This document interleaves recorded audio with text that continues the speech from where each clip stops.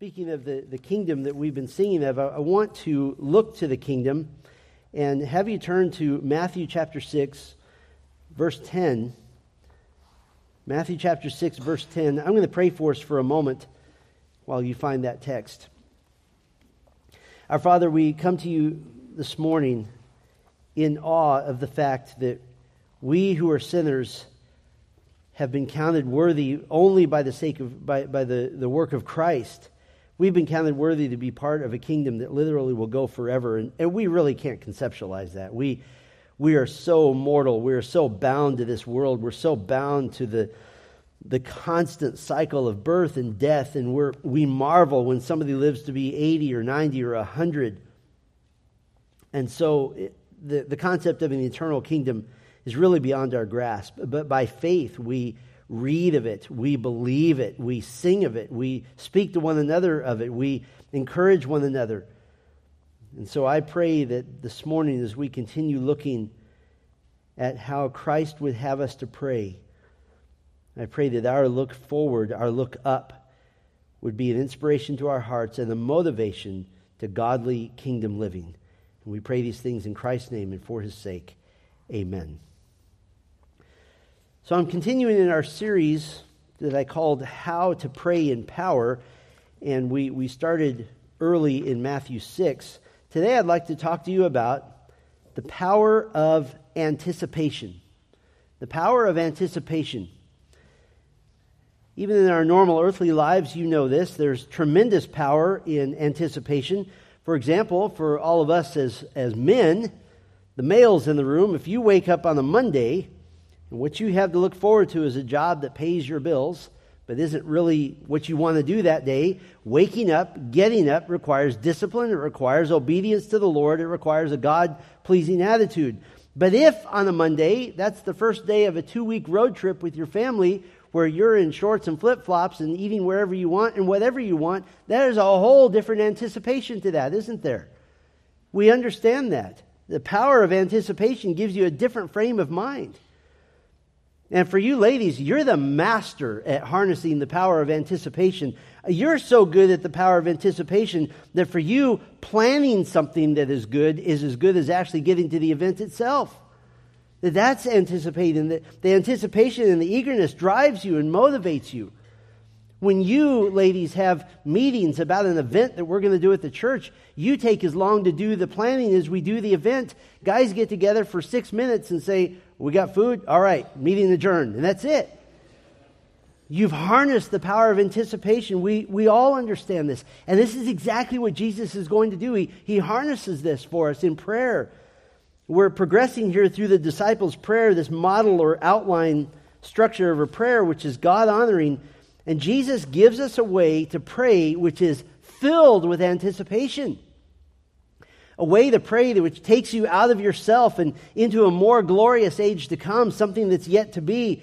It's a way to pray which allows you to participate in the kingdom plan of God, which goes back to the ages past and forward to the age to come. This is a way to pray that connects you personally and meaningfully with all the saints of bygone years who have prayed the same prayers, and all the saints who will experience this answer to prayer altogether. Here is the power of anticipation. Matthew 6:10, in the middle of the disciples' prayer, Jesus teaches us to pray, "Your kingdom come, your will be done on earth as it is in heaven." Your kingdom come, your will be done on earth as it is in heaven. This verse is spoken artistically, it's spoken poetically, in somewhat of a similar pattern to Hebrew parallelism. Jesus is giving the type of parallelism that says the same thing twice, but the second statement gives more information. Some theologians call this stair-step parallelism. The first part of the request is general, "Your kingdom come," and then the second part of the request is a restatement, but with some explanation. "Your will be done on earth as it is in heaven." That when the kingdom of God comes, His will reign over the earth.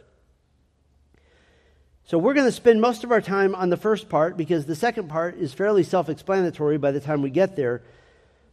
Now, to broaden back and to step back just a minute, we go back to the first request, "Hallowed be your name." And we saw last time that hallowed or holy, this isn't an adjective. This isn't a descriptor of God. This isn't a description of God. It's a request. It's a verbal request that we said is basically saying, may your name, may your reputation be made holy.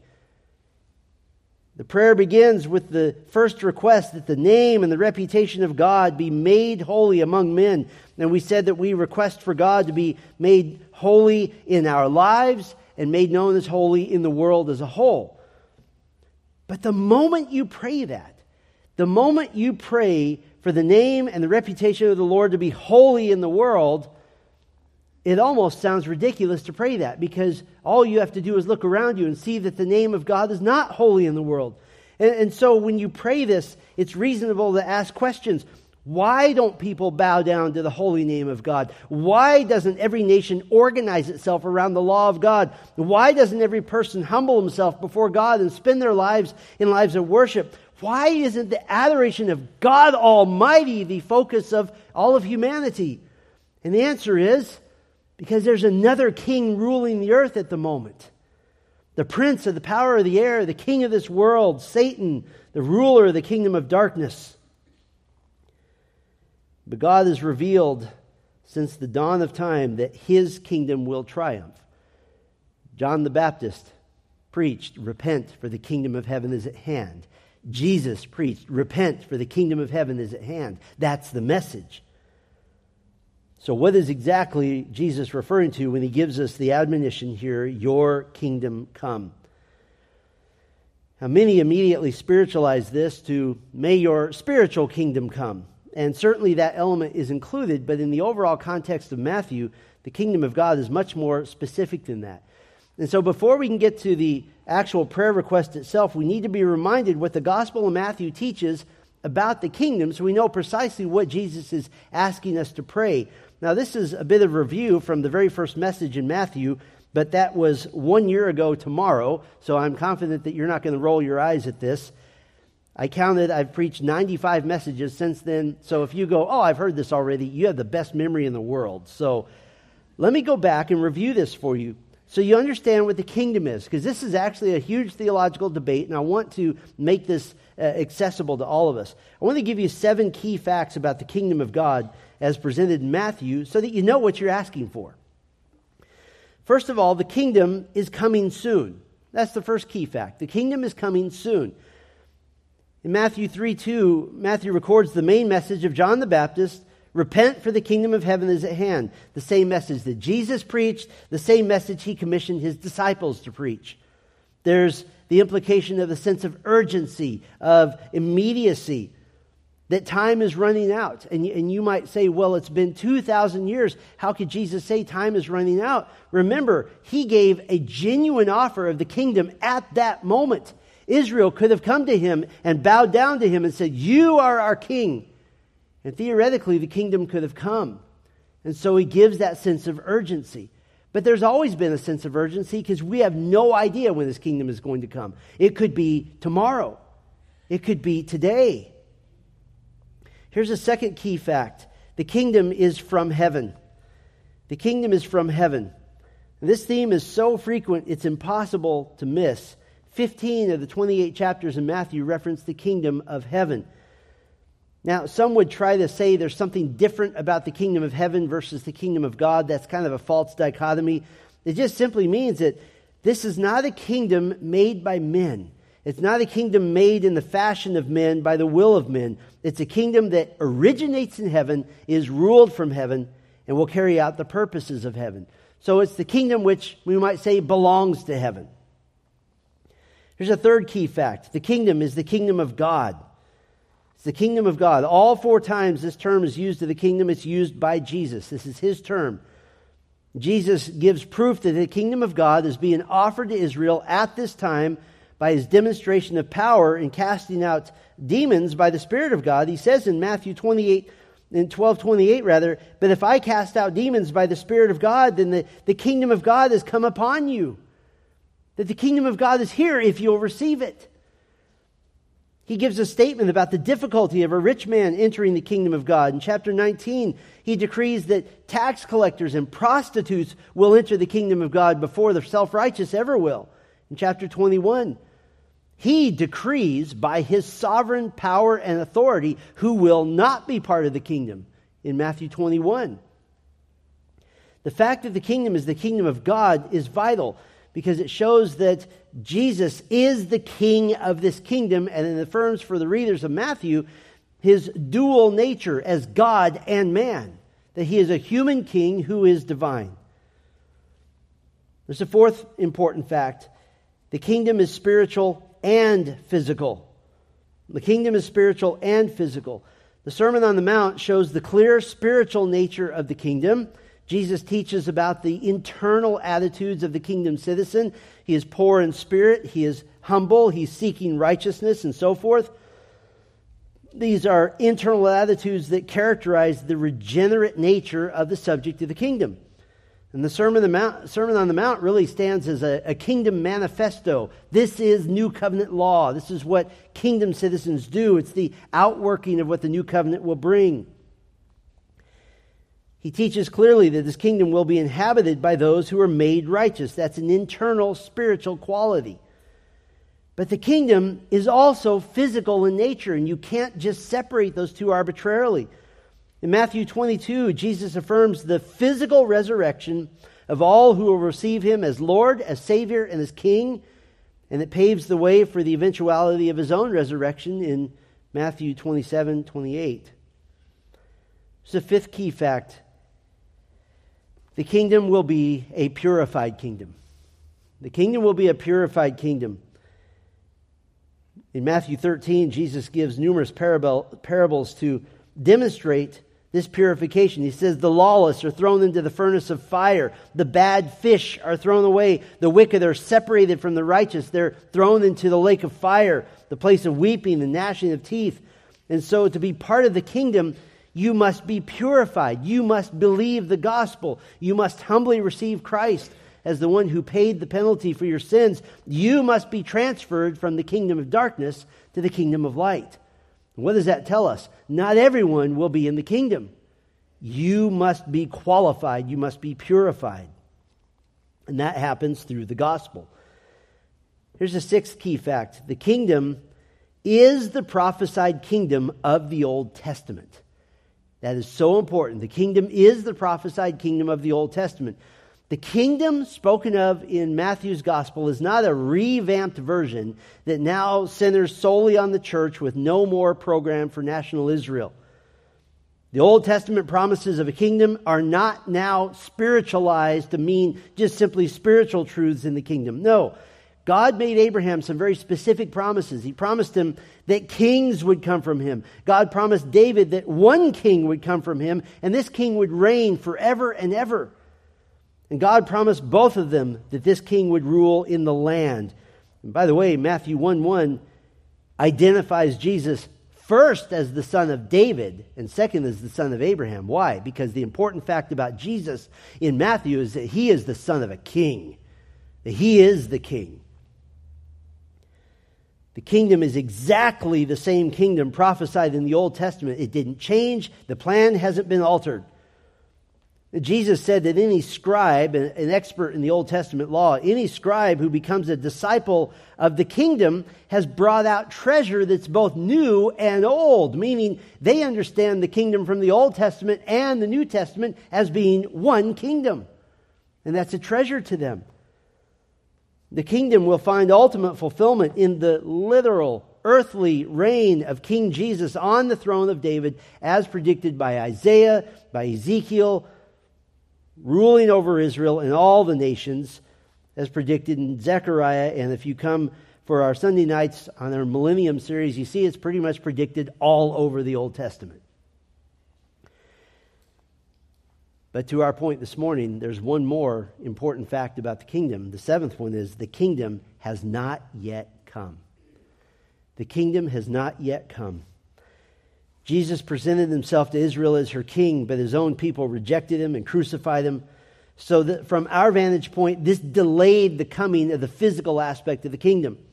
The crucifixion and the resurrection of the king paid the penalty of sin for all who would repent and desire to become part of the kingdom. And the spiritual transformation of turning subjects of Satan into subjects of the king, that continues, but the world still waits for the complete physical rule of the king in Israel and over the nations. And those who don't grasp this fact waste a lot of time on silly things like thinking that an election next year is going to make any difference whatsoever. And we don't waste time on that. Jesus continues to be the King of Israel. He continues to be the Messiah, and he awaits the proper time to establish himself eternally as the King in residence. And it really becomes a silly notion to say, well, the kingdom is now. Ask any Jew who has come to faith in Christ what they think about the kingdom being now, and they'll say, what? Well, where's the king? That's a simple question. If the kingdom is now, where is the king? So that's our foundation. Now you can have a little more understanding of what it means to pray, your kingdom come. What it means to pray, your will be done on earth as it is in heaven.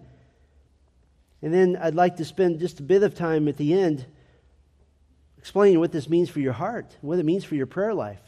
This is not merely a study in eschatology, a study of the end times. This is a study of what your heart is doing each and every day, where your focus in prayer is. So what does it mean to pray, your kingdom come?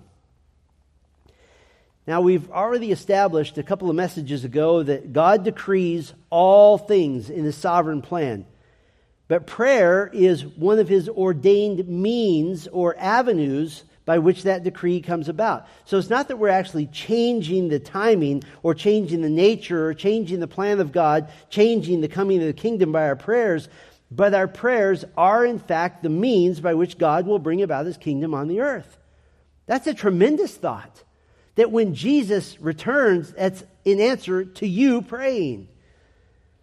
So based on our understanding that we have now of what the kingdom of God is, let me suggest 4 ways to pray, your kingdom come.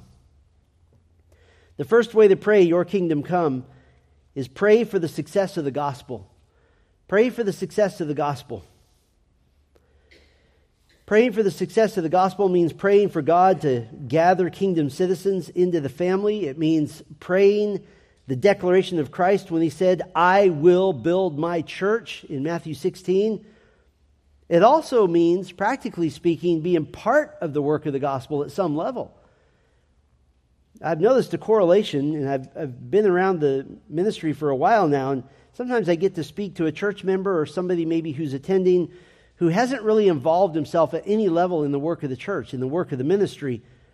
And on occasion, I've asked this question: do you pray for the lost? Do you pray for the lost? And you know, almost invariably, the one who's not doing anything for the cause of Christ, neither is he praying for the lost. Because the two go together. Praying for the success of the gospel motivates your heart to be part of the success of the gospel. Using your spiritual gifts in the church, working for the sake of the kingdom. By the way, praying for the success of the gospel, it has a wonderful sanctifying effect. Because it puts your own little problems in perspective. It really does. This past Friday afternoon, we had the privilege of celebrating the life of our brother Robert Amon, who went home to be with the Lord. Darren and I were talking earlier this morning and saying it was one of the best memorials we've ever been to, we've ever witnessed. Only a couple of his family members attend here right now, but all 5 of his children were able to give testimony to their dad. And they all said the same thing. They all said he was a man who loved the Lord Jesus, who would tell anybody about the Lord Jesus, who led his family with the gospel. He was saved for 53 years, and he proclaimed the gospel to anyone who would sit still long enough to listen. Several of us got a chance to visit with him in the last days of his life, and in one particular visit I got to have with him, he was in a convalescent home while his family had to be away to take care of some business. And I asked him if he needed anything, and he said, I just need tracts because there's nurses and doctors here, and I need pamphlets to hand out. And would you help me get over to my roommate over here? I want to talk to him about Christ. That was his concern. After Friday, Darren and I were talking. We agreed that everyone in our church who is tempted to complain about little problems or challenges needs to hear those testimonies, and it's on the Grace Bible Church YouTube channel, by the way. Listen, a life well lived for the Lord has a central theme of the gospel. That is a life well lived. a constant concern that the gospel be spread to the lost. I'm concerned about a sickened, a weak version of Christianity that's primarily concerned about my family, my marriage, my life, my goals, my idols that I feel I need to worship. If you're the one consumed with your own difficulties, if you're eager to believe that you can have joy as soon as your last problem is solved, I want to challenge you to pray for the lost, both specifically, specific people, and generally every day for the next several months.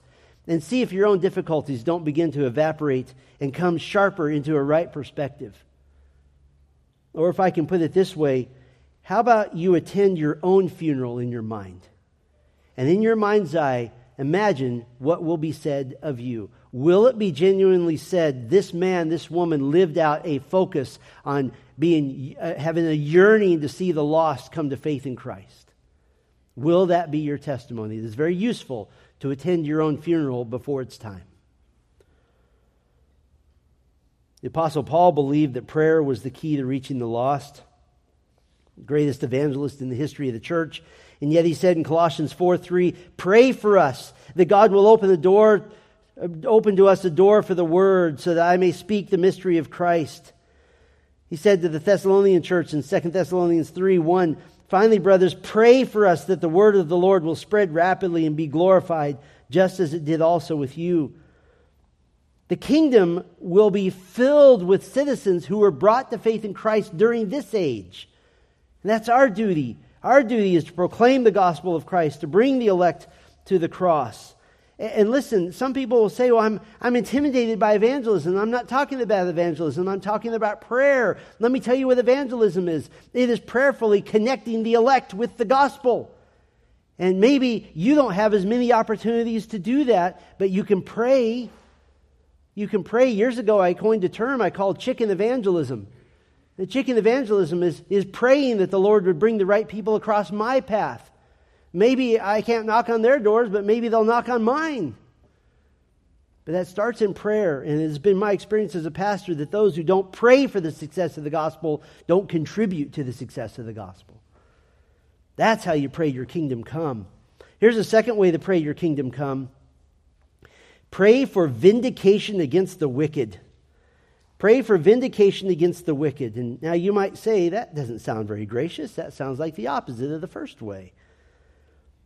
But if you understand that the kingdom of God on the earth will be inaugurated by the judgment of God toward the earth, or if you care about the holiness and the fame and the reputation of God's righteousness, then you should care for vindication. You should care about this. The Psalms are filled with prayers of the godly for God to be vindicated and God to be honored. And I think one of the most powerful is Psalm 94. And it's worth taking some time to turn there. Turn with me to Psalm 94. And Psalm 94 records a time in Israel's history when Israel is at the mercy of multiple foreign nations. And yes, Israel got themselves in that problem. They are being disciplined by the Lord, and yet God's people are praying for help, praying for vindication. And the psalmist engages with God on the subject of the vindication of God. There's actually decent evidence that the author of Psalm 94 is the prophet and judge Samuel. And Samuel lived in a day when Israel was surrounded by her enemies and just constantly at war with them. And so the author, first of all, right up front, declares his intentions and desires in this prayer. Psalm 94, verse 1. O Yahweh, God of vengeance, shine forth. Be lifted up, O judge of the earth. Render recompense to the proud. What a picture. Portraying God as shining in vengeance. A brilliant picture, a light of vindication. And the psalmist prays, render recompense to the proud. It means pay to them what is owed to them for their deeds of pride and evil.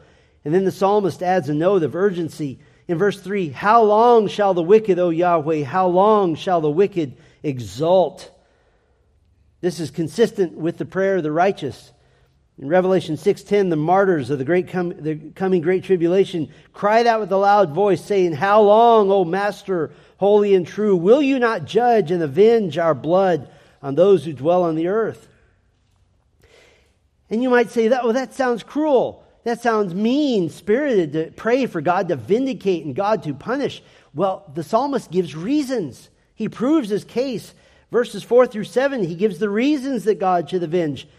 They pour forth words. They speak arrogantly. All workers of iniquity vaunt themselves.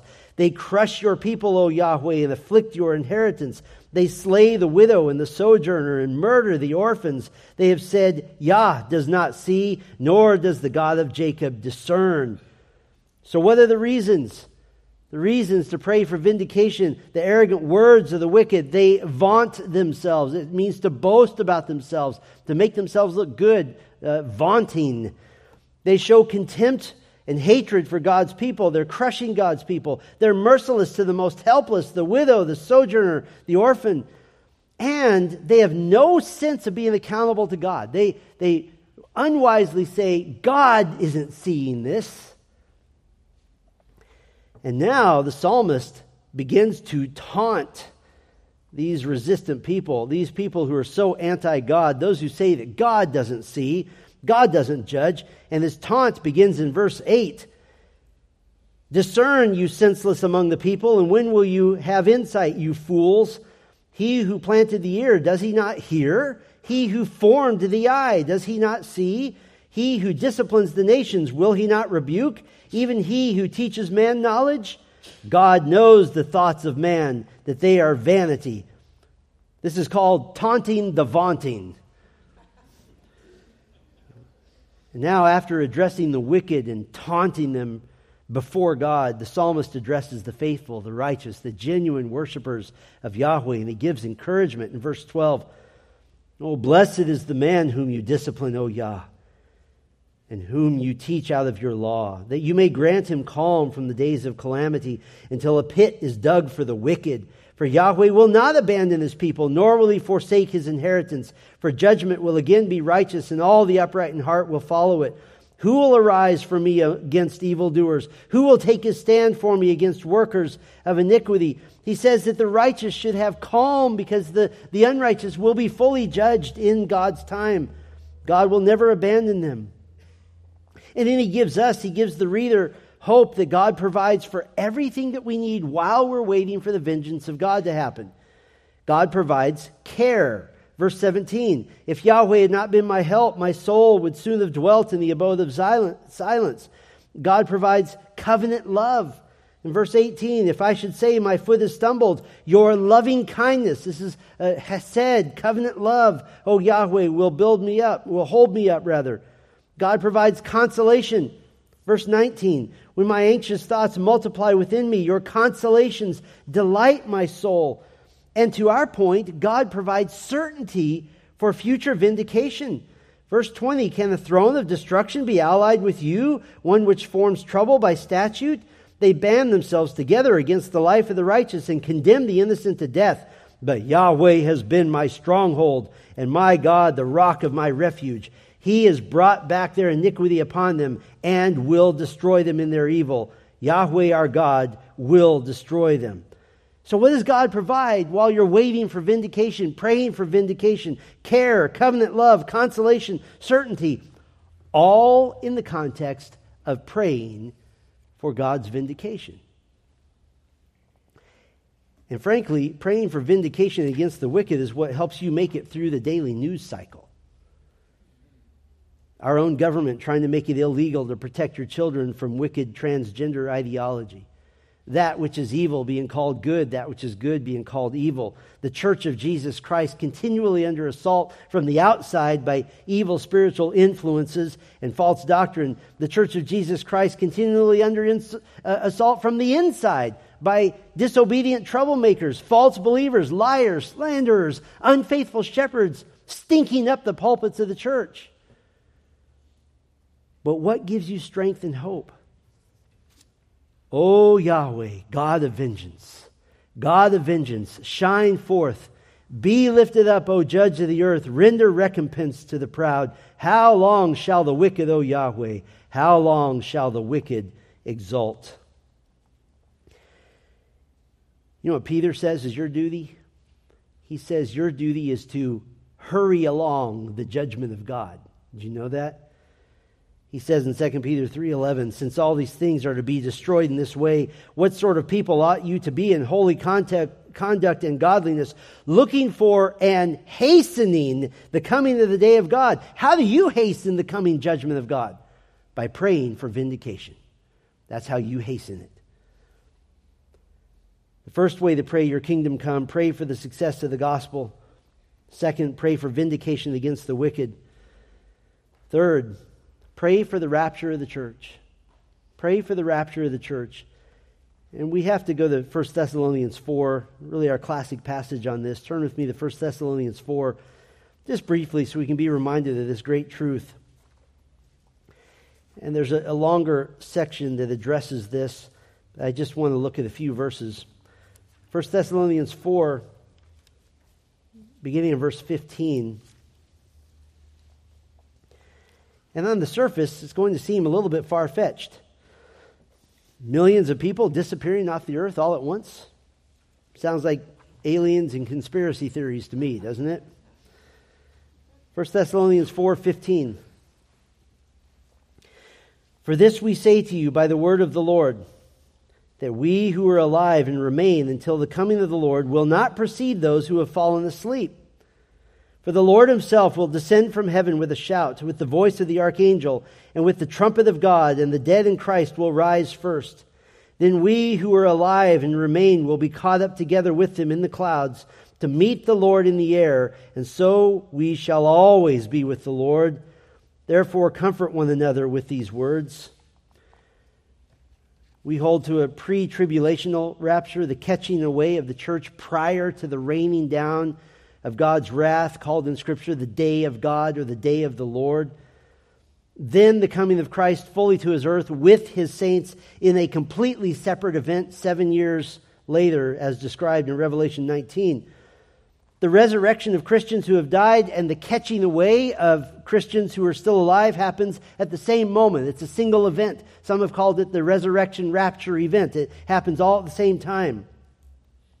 And some have said, and there isn't much basis to this, well, I don't believe in the rapture because the word rapture isn't in the Bible. Well, the word Trinity isn't in the Bible either, and we understand that. But the word rapture is just a useful word to describe the phenomena. In 1 Thessalonians 5:17, the word here, caught up, harpazo, just means to be taken, snatched up, seized. It's a future form of the verb. It means it hasn't happened yet.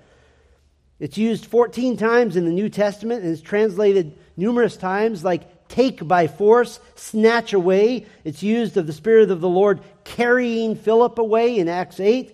Paul used it to describe as being caught up to the third heaven in 2 Corinthians 12. And in fact, it's used of Christ being caught up to God in Revelation 12. So there's no wiggle room for this word at all.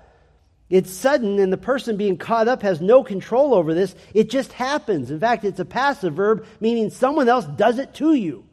Hey, you don't have to go to the gym. Yeah, I got to get those legs for that one final jump, No, God does it. And the English translation of the Latin translation of harpazo gives us rapture. So verse 17 is not difficult to understand if you don't come at it with preconceived notions of disbelief. Christians who are alive at the time of the resurrection are caught up, taken, snatched away. And just in case anyone thinks this is just a gathering together of Christians on the earth, that it's kind of symbolic, Paul's very clear that we who are caught up together are resurrected with the resurrected are in the clouds. There's no lack of clarity to that. Has the obvious meaning of in the sky. He even says we meet the Lord in the air. And from that moment on, isn't this a precious truth? We shall always be with the Lord, that wherever Christ is, we will always be forever. We get other indications from Scripture. Revelation 3:10, Jesus promises Using the church at Philadelphia as an example, as a microcosm, he promises he'll keep the entire church from the time of the worldwide tribulation. The time of the Great Tribulation is a time of the pouring out of the wrath of God on the earth. In 1 Thessalonians 5, 9, and 10, it says, "For God has not appointed us for wrath, but for obtaining salvation through our Lord Jesus Christ, who died for us, so that whether we are awake or asleep, we will live together with him." This isn't just speaking us of keeping from wrath in general, but the context of chapter 5 is the wrath of God. Judgment Day will be kept from that. You won't be here on Judgment Day. As a matter of fact, there was fear among the Thessalonian believers that the judgment of God was coming, or it had already come to the earth, and this is very understandable. They're under horrible persecution from the Roman Empire at this time, and it's just growing. But Paul said, don't worry, the judgment of God hasn't come. It can't have come, he says, because you're still here. In 2 Thessalonians 2, "Now we ask you, brothers, with regard to the coming of our Lord Jesus Christ and our gathering together to him, that you not be quickly shaken in your mind, or be alarmed, whether by a spirit or a word or a letter, as if from us, to the effect that the day of the Lord has come." He says then after that the day of the Lord can't come until Antichrist appears, and Paul proceeds to talk about how terrible life on earth is going to be when Antichrist appears. He says nothing to them by the way of warning them to get ready to endure Antichrist. 1 Corinthians 15 gives a similar description of the rapture-resurrection event. "Behold, I tell you a mystery. We will not all sleep, but we will all be changed in a moment, in the twinkling of an eye, at the last trumpet. For the trumpet will sound, and the dead will be raised incorruptible and will be changed. For this corruptible must put on incorruptible, and this mortal must put on immortality." Now, Paul says this is a mystery. A biblical mystery is something that is new information, new revelation. There is no Old Testament prophecy of a rapture. Now, there's a couple of examples. Guys named Enoch and Elijah raptured. But there was a single rapture, but there's no parallel to this in Jewish literature written at the same time as the New Testament. There wasn't an understanding of this. It was a mystery. Why is this? Because the rapture specifically concerns the church, and the church is a mystery in the Old Testament. There's a few hints of a Gentile people of God, but you can't, from the Old Testament alone, put together a doctrine of the church. 1 Corinthians 15 gives more detail about what happens to the raptured saint. "We shall be changed. The corruptible puts on incorruptible. The mortal puts on immortality." John said it this way in 1 John 3:2, "When he appears, we shall be like him." And he gives the reason, because we shall see him as he is. That when you see the Lord Jesus Christ in all of his glory, you will become like the Lord Jesus Christ in all his glory. That's the agent of change, is God himself in the Son. Paul says it like this in Philippians 3, beginning in verse 20. He says, "Our citizenship is in heaven, from which also we eagerly wait for a Savior, the Lord Jesus Christ, who will transform the body of our humble state into conformity with the body of his glory." What is it that Christians are told to wait for? What are we told to wait for? Titus 2:13 says we're looking for the blessed hope and the appearing of the glory of our great God and Savior. 1 Corinthians 1:7 says that we're eagerly waiting the revelation, the revealing of our Lord Jesus Christ. Now I have to point this out, and this is very significant. Jesus said that in this life we will have trials, we will have tribulations, but never once in the entire New Testament is the Christian warned to grit our teeth and get ready for the day of judgment. We're never once told that. If we don't hold to a rapture, that means that the Great Tribulation must come before Christ does. And now the final generation of the church will endure the wrath of God. We won't endure the wrath of God. Why? Because the wrath of God was poured out upon Jesus on the cross. If there's no rapture, you would think that out of the 7,957 verses of the New Testament, we get one that says, get ready to endure the pouring out of the wrath of God on the earth. Instead, what do we get in 1 Thessalonians 4:18? Comfort one another with these words. Wait for the blessed hope of the appearing of Christ. Now, in my flesh, I wish there were some prophetic indicators of the rapture, that we could say that as soon as a Democrat president is elected 8 times in a row, the rapture's on its way. We'd be really close now, right? But there's not. We're just told to wait. We're told to wait. You know, my dad was not a sophisticated theologian. He wasn't a Bible scholar, but he did pray for the rapture. And he genuinely believed that the rapture would happen in his lifetime.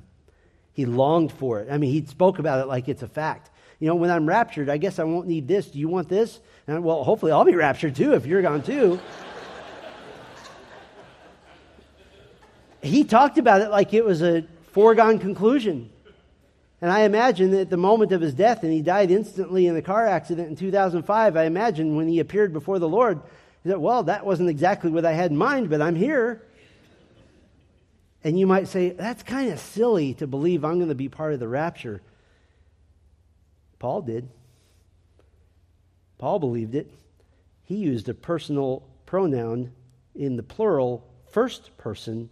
We who are alive, who are left, will be caught up together with them in the clouds to meet the Lord in the air, and so we will always be with the Lord. He kept that glimmer of hope that he was going to be part. And so should we. Let me ask you a question. If you're praying for the rapture, genuinely being used of God to beseech God for this glorious event, isn't it kind of difficult to avoid looking up? You may bow your head in prayer, but when I'm praying about the rapture, I like to look up. Pray for the success of the gospel. Pray for vindication against the wicked. Pray for the rapture of the church. Fourth way, pray for the coming of Christ. Pray for the coming of Christ. The rapture of the church happens. The church will meet the Lord in the air. The church is taken to what Jesus called in John 14, my Father's house, and the clock begins to tick. 7 years and counting down. Great tribulation on the earth. The Apostle Paul didn't believe that the kingdom was now. He was in full agreement with praying, future tense, your kingdom come. 1 Corinthians 6, 9 and 10, do you not know that the unrighteous will not inherit the kingdom of God? This is a future tense verb, to not inherit. It's something yet to happen. Galatians 5:21, that those who practice a list of sins he's given will not inherit the kingdom of God. That's a future inheritance. Ephesians 5:5, that the sexually immoral, the impure, the greedy, the idolater will not have an inheritance in the kingdom of Christ and God. Those who are in Christ will have an inheritance. The context is future. 1 Thessalonians 2:12, walk in the manner worthy of the God who calls you into his own kingdom and glory. Kingdom and glory are paired together, something that happened simultaneously. It hasn't happened yet. 2 Timothy 4:1, I solemnly charge you in the presence of God and of Christ Jesus, who is to judge the living and the dead, and by his appearing and his kingdom. The appearing of Christ is associated with his kingdom. They haven't happened yet. 2 Timothy 4:18, the Lord will rescue me from every evil deed, and he will save me unto his heavenly kingdom. Paul speaks of the end of his life, the consummation of his salvation, as the kingdom. It's future. I found really only one passage where Paul speaks of the kingdom as a present reality. He said in Colossians 1:13 that God rescued us from the authority of darkness and transferred us to the kingdom of the Son in his love. Now in context, this is speaking of our redemption, our salvation, forgiveness of sins. And the previous verse says that because of our salvation, we've been qualified to share in something that happens in the future, the inheritance of the kingdom. But I say all this to lead to my favorite, particularly beautiful verse in Paul's writing, which connects the future kingdom and the king. That to pray, your kingdom come, is to pray, may the king come. That's the ultimate prayer. May the king come. In 1 Corinthians 15, I read earlier, Paul gives a glorious explanation of the rapture. Then after that, he mocks death. Oh, death, where is your victory? He gives a glorious doxology, but thanks be to God who gives us victory through our Lord Jesus Christ. And right near the end of the entire book of 1 Corinthians, Paul writes one short phrase not in Greek, but in Aramaic. It's a phrase so familiar to the early church that Paul didn't even translate it for the Greek-speaking reader. This word can be traced to the Aramaic-speaking early church in the Palestine area, to the church in Jerusalem. They all knew this word. It's a word that means our Lord, come. And he says it this way, Maranatha, our Lord, come. Listen to the emphasis in Revelation 22, the final chapter of the Bible. Revelation 22:7, Christ says, behold, I am coming quickly. 22:10, do not seal up the words of the prophecy of this book, for the time is near. 22:12, behold, I am coming quickly.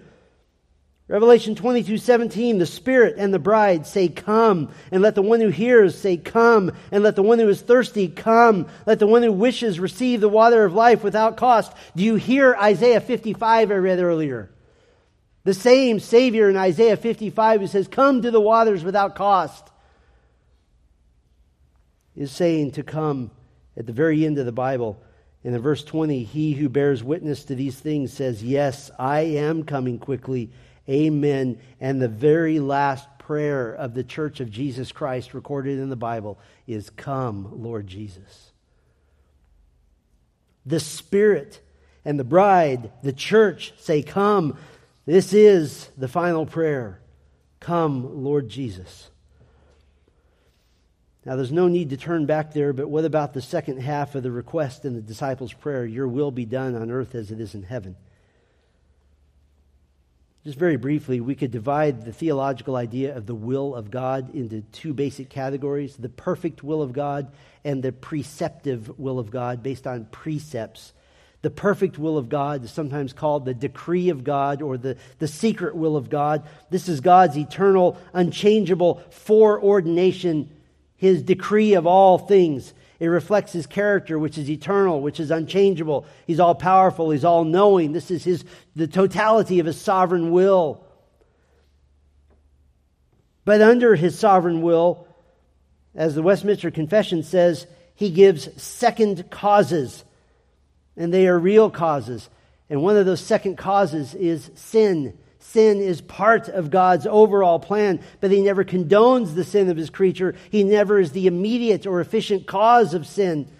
He has no delight in the existence of sin, but He ordained sin by His decree to accomplish the ultimate goal of bringing glory to Himself. Romans 5 explains this. Romans 9 explains this. Sin is never touching God. Sin is always initiated by the sinner, and yet it's part of His perfect will. That brings us to the preceptive will of God. The law of God, as revealed in Scripture, are God's precepts, His commands, His judgments, His warnings, His revealed will for His creatures. And when His creatures obey His preceptive will, they're also obeying His perfect will. And when His creatures disobey His preceptive will, His perfect will is still also being accomplished because God ordained that the creature disobey without being the direct cause of the disobedience. In other words, when the sinner rejects the gospel, it is a true and legitimate rejection. It is a real, actual decision for which the sinner is held responsible. And yet at the same time, Romans 9 declares, according to the perfect will of God, some are ordained as vessels of mercy and others as vessels of wrath. God forbids mankind from sinning, yet He uses sin to bring the greatest glory to Himself, all while taking no pleasure in sin. Joseph said in Genesis 50, verse 20, as for you, you meant evil against me, but God meant it for good. Peter said in Acts 2:23, this man delivered over by the predetermined plan and foreknowledge of God, you nailed to a cross by the hands of lawless men and put him to death. So God's perfect will and His preceptive will are held in a tension of sorts. They pull on each other. To deny His perfect will is to deny that God is all-knowing, to deny that He's all-powerful, that He's totally sovereign. And to deny His preceptive will is to ignore God's holiness, the weightiness of what it means to sin against God. So there's a tension. But in heaven, there's no tension, because God's perfect will and preceptive will are one and the same. Everybody in heaven always obeys the Lord. And so the prayer that Jesus tells us to pray, the prayer that only can be accomplished when God's kingdom comes, the prayer that God's will would be done on earth just as it is in heaven. That prayer is saying, let your will be done on earth perfectly and preceptively all at the same time. Let this be a world where all do the will of God, where the perfect will of God is always accomplished. And what makes that happen? When the King comes. It's the only thing that will make that happen. The power of anticipation in prayer. Hebrews 9:28, it's almost an oxymoron, but Hebrews 9:28 says, we eagerly wait for Christ. How do you eagerly wait? There's only one way, and that is in prayer. You eagerly wait. This anticipation motivates the heart to seek Christ all the more. You know how Paul defines Christians? Listen to this definition of a Christian. 2 Timothy 4:8, in the future there is laid up for me the crown of righteousness, which the Lord, the righteous judge, will award to me on that day. And not only to me, here's his definition of a Christian, but also to all who have loved his appearing. The true Christian loves the appearing of Christ. The true Christian need not be reminded to pray, your kingdom come. Your will be done on earth as it is in heaven, or as John, representing the whole church, prays, come, Lord Jesus. Our Father, we come to you now, repeating in our own hearts, your kingdom come, your will be done on earth as it is in heaven. And Lord, our ability to enter into that kingdom was purchased for us at great and tremendous cost. Our Father, our ability to be part of that kingdom was given to us by the sacrificial death of Jesus Christ on the cross. And we come now, Lord, humbly and soberly and seriously to remember the command of our Lord Jesus Christ to bring remembrance to the death that he endured, the suffering of his body, the shedding of his blood, the atonement which he offered to us,